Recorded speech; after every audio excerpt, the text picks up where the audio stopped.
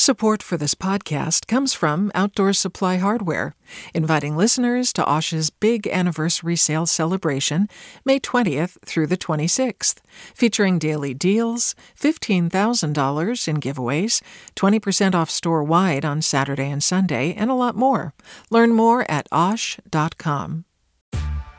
Hey there, this is Brittany Luce from NPR's It's Been a Minute. KQED's podcasts like The Bay, Bay Curious, Mind Shift, Right Nowish, and more all tell the stories of the Bay and beyond with reliable, human-centered journalism. They aim to inspire, make you think, entertain, and expand your understanding of the place you call home. Here's how you can support podcasting at KQED. Showing your support is easy, and you can join Brittany in supporting KQED Podcast too at donate.kqed.org/podcast. That's donate.kqed.org/podcast. From KQED.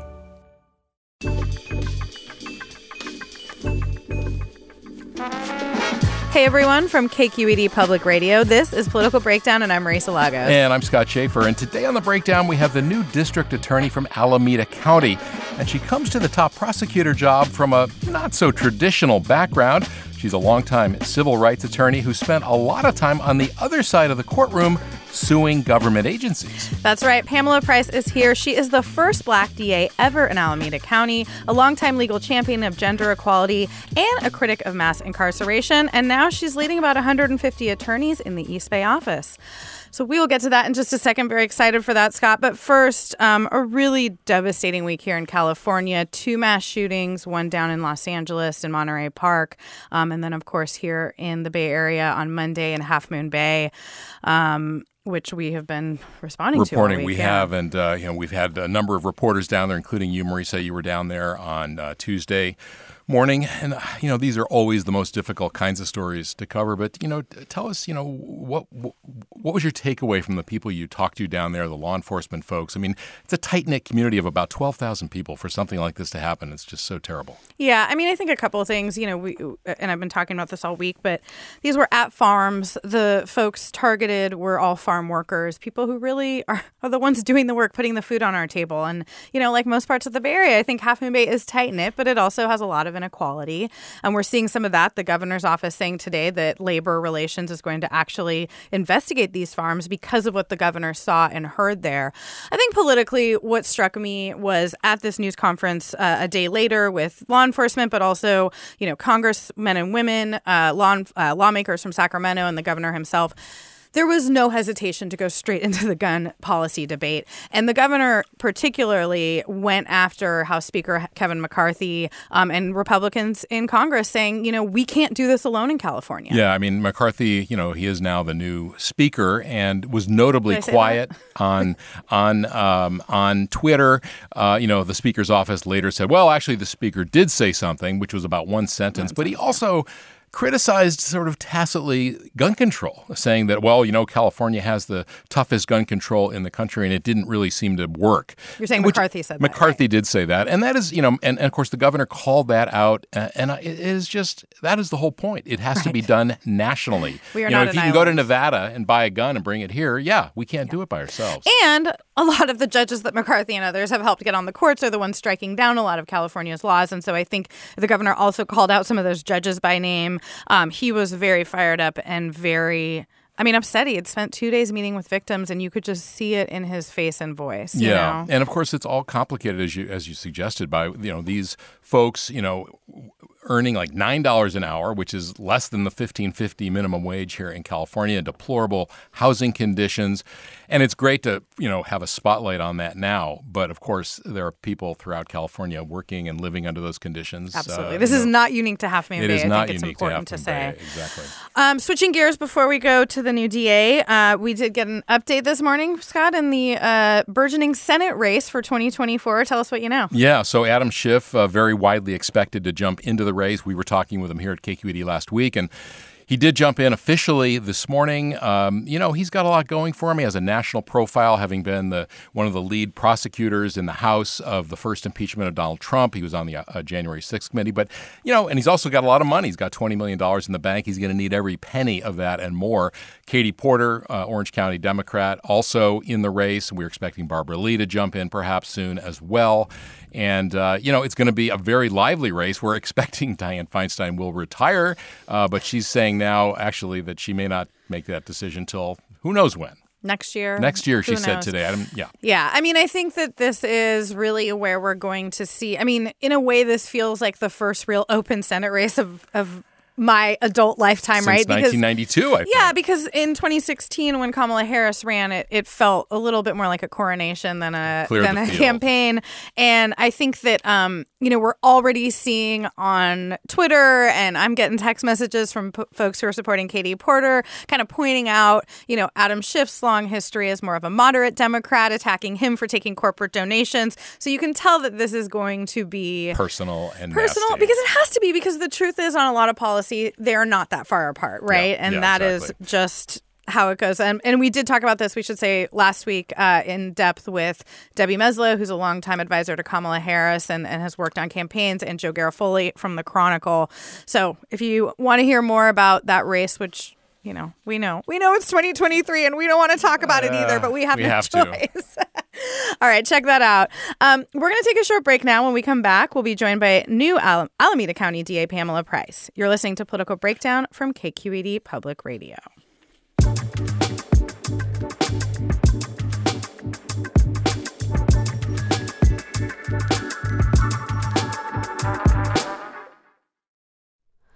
Hi, it's Terry Gross, the host of Fresh Air.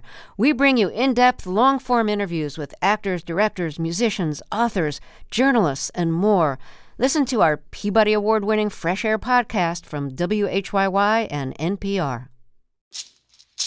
Hey, it's Glenn Washington from Snap Judgment. And if you love what you're hearing, and I know you love what you're hearing, please consider becoming a KQED member. Get special access to cool events, behind-the-scenes footage, and so much more. Plus, you'll sleep better at night knowing you did your part for the community you depend upon. It's in you. Please be in it. Visit donate.kqed.org/podcasts to sign up now. That's podcast with an S. Thanks. Welcome back to Political Breakdown. I'm Marisa Lagos here with Scott Schaefer. We are thrilled to welcome Alameda County's new district attorney, Pamela Price. Pamela Price, welcome to The Breakdown. Thank you. Good to Thank have you here. for having me. We are thrilled to have you. And we want to start with your biography. You did not have the type of childhood that typically leads somebody into arguments in front of the Supreme Court or being a top prosecutor. Can you tell us a little bit about your life in Cincinnati? I know you ended up in foster care at a pretty young age. Sure. I'm a child of the civil rights movement. I got arrested in a civil rights demonstration when I was 13 years old, and I got tracked into the juvenile justice and the foster care system. There were literally millions of young people like me that became active in the movement, and we paid a price for it. And so I paid a price. No one thought that I would graduate from high school or that I would ever, much less go to Yale or become a lawyer or go to the Supreme Court, and certainly not become the first Black female prosecutor. Tell us a little bit about your family and how it is that you ended up in foster care. Sure. My parents were middle-class African-American families, upwardly bound. My father came from a large family. My mother was actually a foster kid and was raised by her cousins as her foster parents. And so at the point that I got involved in the civil rights movement, my parents were adamantly opposed to that. And if you've ever to you being to a me protester, being involved, yeah, and they were scared. My mother's from Birmingham, Alabama, and she grew up when Emmett Till, when that murder happened, and that's all she could think was that they are going to kill my child. And so she did everything she could to try to keep me from being in the streets protesting protesting. And in fact, it was a time when people were killed. One of my first demonstrations that I organized was December 4th, 1969, when Fred Hampton and Mark Clark were assassinated by the Chicago police. They were leaders of the Black Panther Party in Chicago. And so I organized a sit-in at my school and promptly was expelled for engaging in such unorthodox activity. So they were very challenging times. So when you were arrested, then did they just take you away from your parents? No, I was already I was actually a ward of the court when I was arrested, which made it even worse. They didn't look kindly on that. My foster mother got in a lot of trouble. So they did take me away when I got arrested, and I had to go through a whole legal process, and it was pretty bad. You ended up in politics, running for office. But when you were, I think, 11 years old, Martin Luther King Jr. was shot, killed. What impact did that have? Is that really what sparked your interest in the movement and in getting involved in politics and in your community? Absolutely. The night that Dr. King was killed, I was both traumatized and radicalized. And I think as a young person, seeing him on television and seeing young people in the South who were being hosed, and a lot of Dr. King's movement was built with young people. And so I saw young people like me, 11, 12, 13 years old, teenagers being hosed on the nightly news and being attacked by dogs. And so that impacted me. And when that happened to him, my 11-year-old mind could not process how someone who believed in love and justice and peace had been killed. It's very traumatizing. Did you maintain a relationship with your parents, your grandparents after, this? Because I know you got emancipated very young as well. Yes, I was emancipated at 16, and no, I did not have a relationship with my parents at that time. We reconciled much later. And my mother, who's 91 now, I still see her, and I'm a big part of her life. Oh, wow, 91. Yeah, but it took a long time, It's not unusual, sadly, for someone in the kind of situation you were in as a young person to be told by counselors and teachers to lower your expectations. And you ended up going to Yale. So who was it in your life that believed in you, that encouraged you?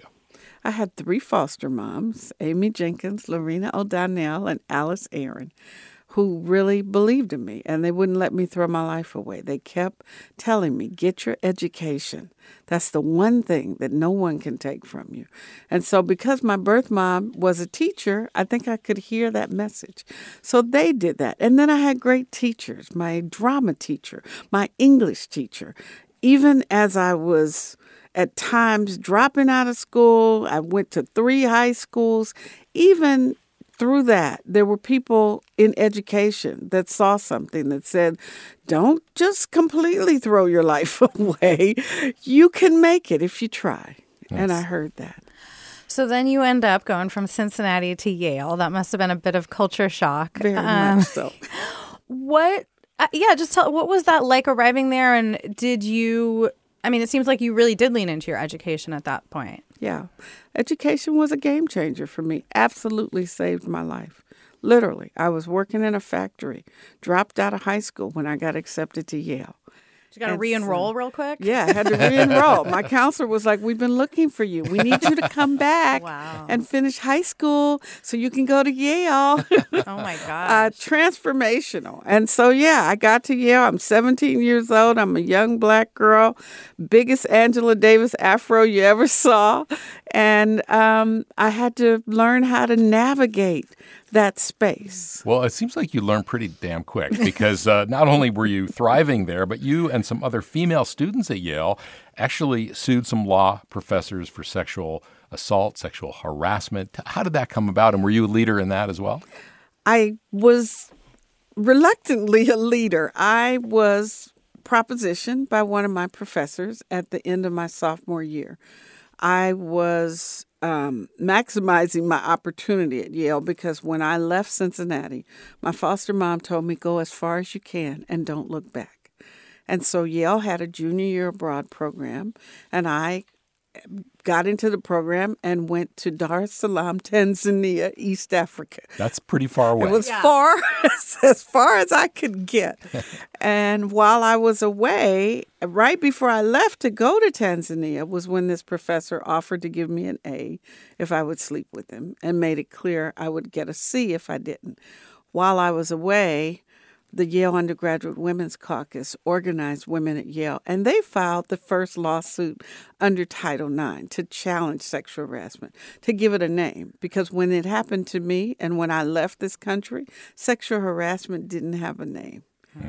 So you guys lost that case, but it did lead to big changes at Yale. I assume that probably kind of lit a spark in you. You end up coming out here, going to UC Berkeley Law School, and then passing the bar on your first try, which is something. I know a lot of California attorneys. So you go into civil rights law. I know you've had an illustrious career in a lot of cases. Is there any one that really sticks out to you as just meaningful or that you would sort of point to? Sure. I think the cases for me, and it's a group of cases. Yeah. My first sexual harassment case in employment was against the California Department of Corrections on behalf of a female correctional officer. And those from 1991 to 2015, those cases were at the heart of my practice. I think you've called CDCR your favorite defendant. Yes. What do you mean by that? I mean that they didn't understand what the law meant, how to apply the law. And so because of someone with my background and understanding of the law, that meant I usually could win my cases and we could get paid. What difference do you think it made, all those lawsuits? I do think it made a difference. I will share with you, I met with a group of 18 women in 2019 who worked at one of CDCR's newest facilities down in Stockton. And they asked me to come and meet with a few women to talk about the experiences they were having there with sexual harassment, both by inmates as well as by officers. And I spent 3 hours with 18 women. And they're telling me these horrible stories that sounded just like the same stories that I heard in 1991. And I was sitting there listening to them, and one of the women said, "We could tell from the look on your face that you're thinking, what have I been doing for the last 30 years? Like, what? How is this still possible?" And she wrote me a note later. She said, we don't want you to feel like you have failed. What you have done over the last 30 years has made a difference for so many women. It has changed the conditions. It has raised the awareness. And it has stopped a lot of the things that were happening. But CDCR is a huge state agency, and it is very, very challenging to change the state or agencies from the outside. It really does have to come from the inside. Still work always to be done on those issues. I mean, on the issue of gender equality, I was really fascinated reading about both your personal and professional background around the question of what we have sometimes referred to as battered women. This idea that somebody who's being abused should not be prosecuted if they react in violence, that they should be protected. And you were actually personally prosecuted in one of those cases. Can you talk a little bit about that and just how it informs your work now as a prosecutor? Because a lot of the changes that were made aimed at helping women sometimes ended up hurting victims like yourself. True. I was very much involved in criminal justice reform in law school.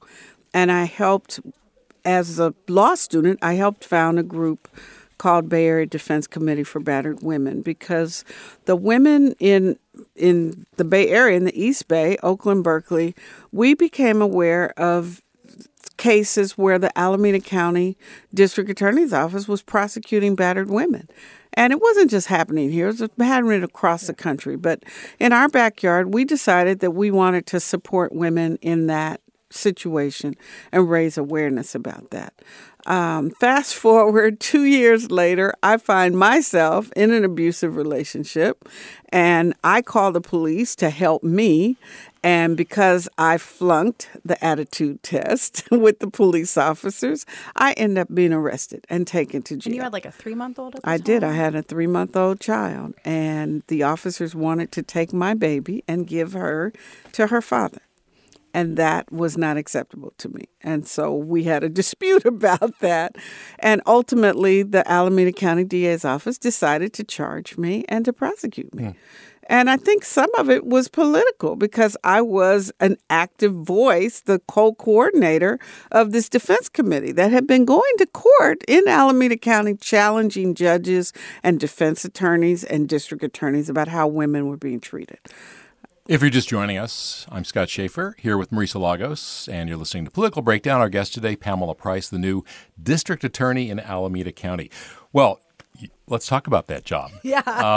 Now you're in that office. Yeah, you're bringing all these experiences into this job. You defeated a veteran prosecutor who was in that office before.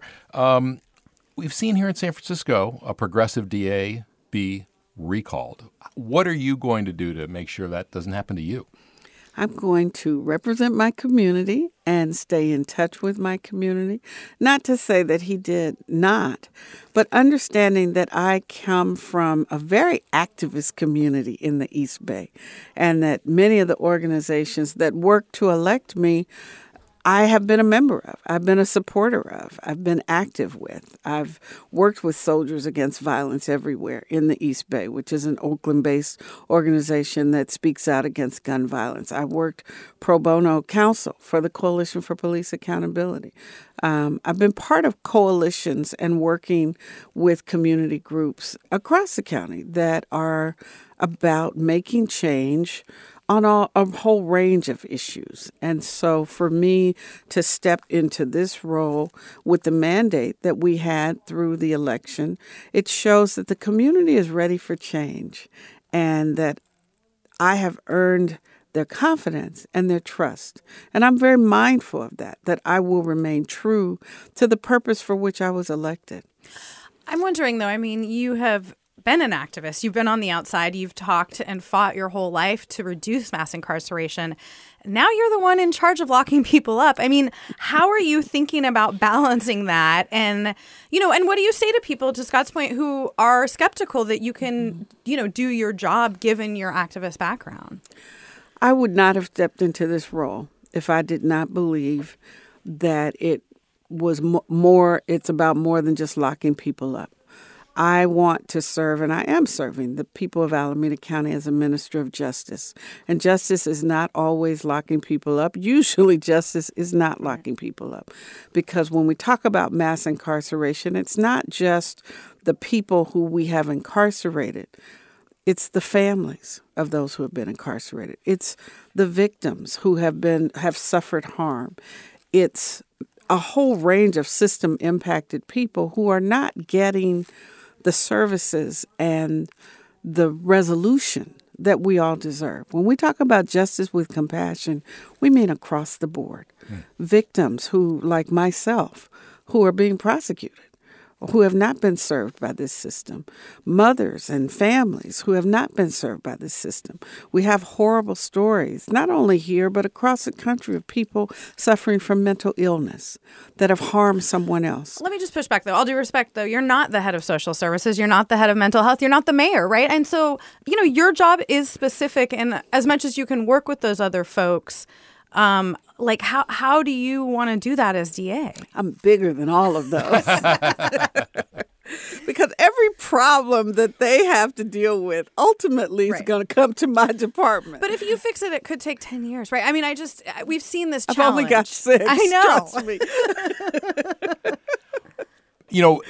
One of the things we saw in San Francisco was that it appears that the police helped undermine the DA. Mm-hmm. You have to work with the DA, or with the police closely as the DA, and there's some turmoil right now with the Oakland Police Department and the chief, LaRon Armstrong. How are you thinking about, you promised police accountability, mm-hmm. and that's important, but how do you do that and maintain trust with the departments and the sheriff and everyone else involved in law enforcement? I speak from a place of integrity.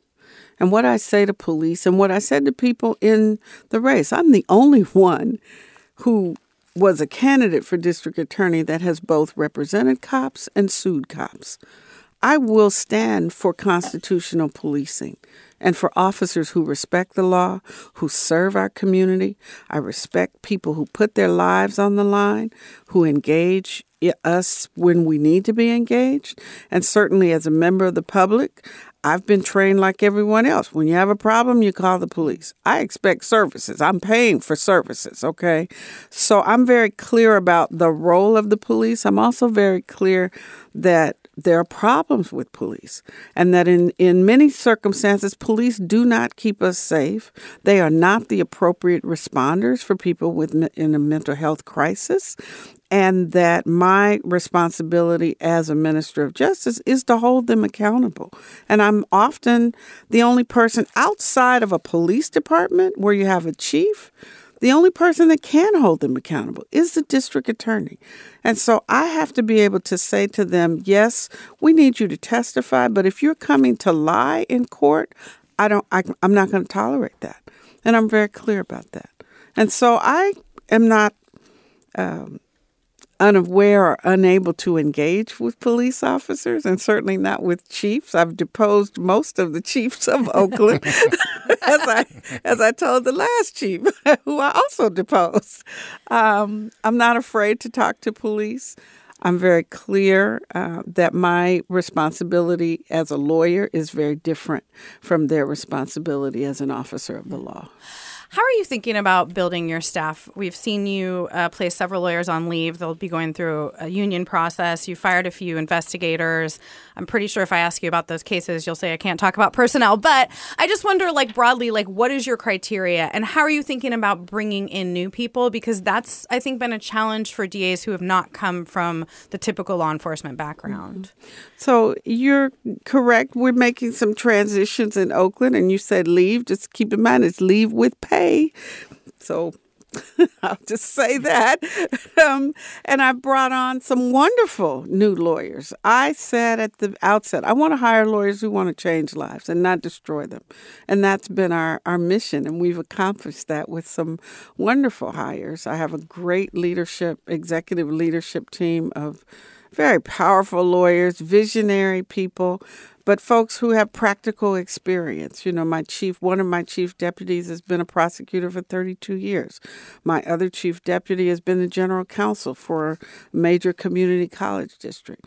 And I've brought in lawyers that have experience from different areas. And we brought in some prosecutors. There's a place for that, folks who have been doing this for a while? Yeah. There's also been some criticism of some of the folks you've brought in. There was one attorney that came in from Marin, a very different county from Alameda or San Francisco, for that matter, and some flack for bringing in defense lawyers. How, given all of those things and everything else we've talked about, how do you want to be judged? How are you going to judge the kind of job you've done, between now and the time you're going to face the voters again? Mm-hmm. I think that people should judge me by the results.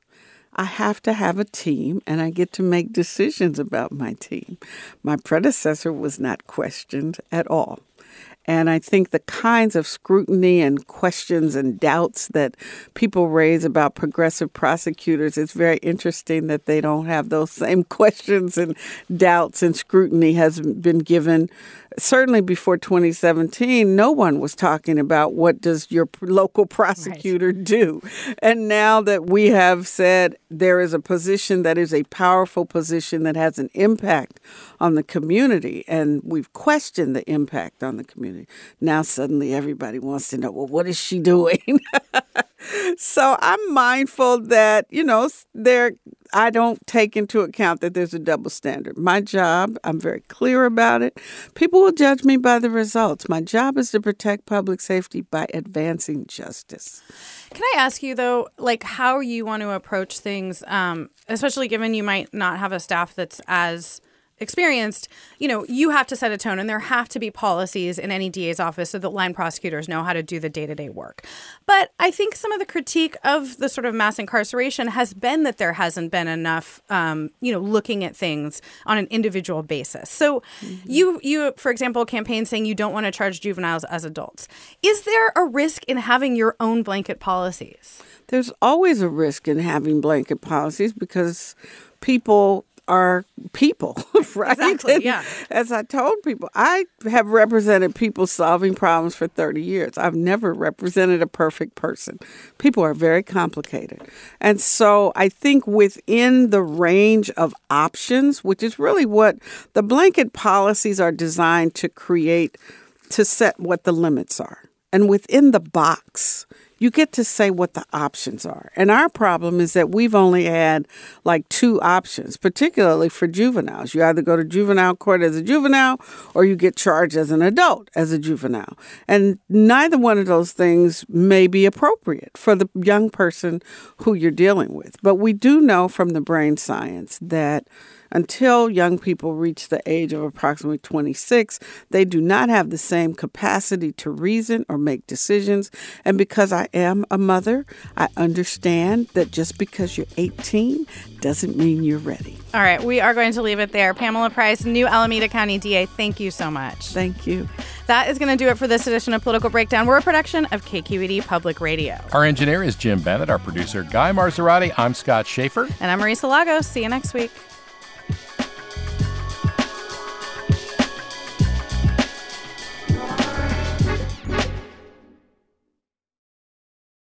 Hi, I'm Sasha Coca, host of the California Report magazine.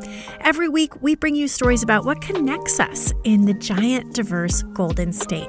Because what happens in California changes the world. I love this place. We were once seen as like the place to be, California. The land of milk and honey. That's where you go to Sunshine State. But we just have challenges right now. KQED's California Report magazine. New episodes drop every Friday, wherever you get your podcasts. Hey, it's Avery Trufelman, host of Articles of Interest. And I've got to say, I've been a fan of KQED ever since I was a little kid and I would come out to San Francisco to visit my grandma. It was just what we'd always turn on every time we got in the car, every time we were making dinner and turning on the radio. It was always KQED.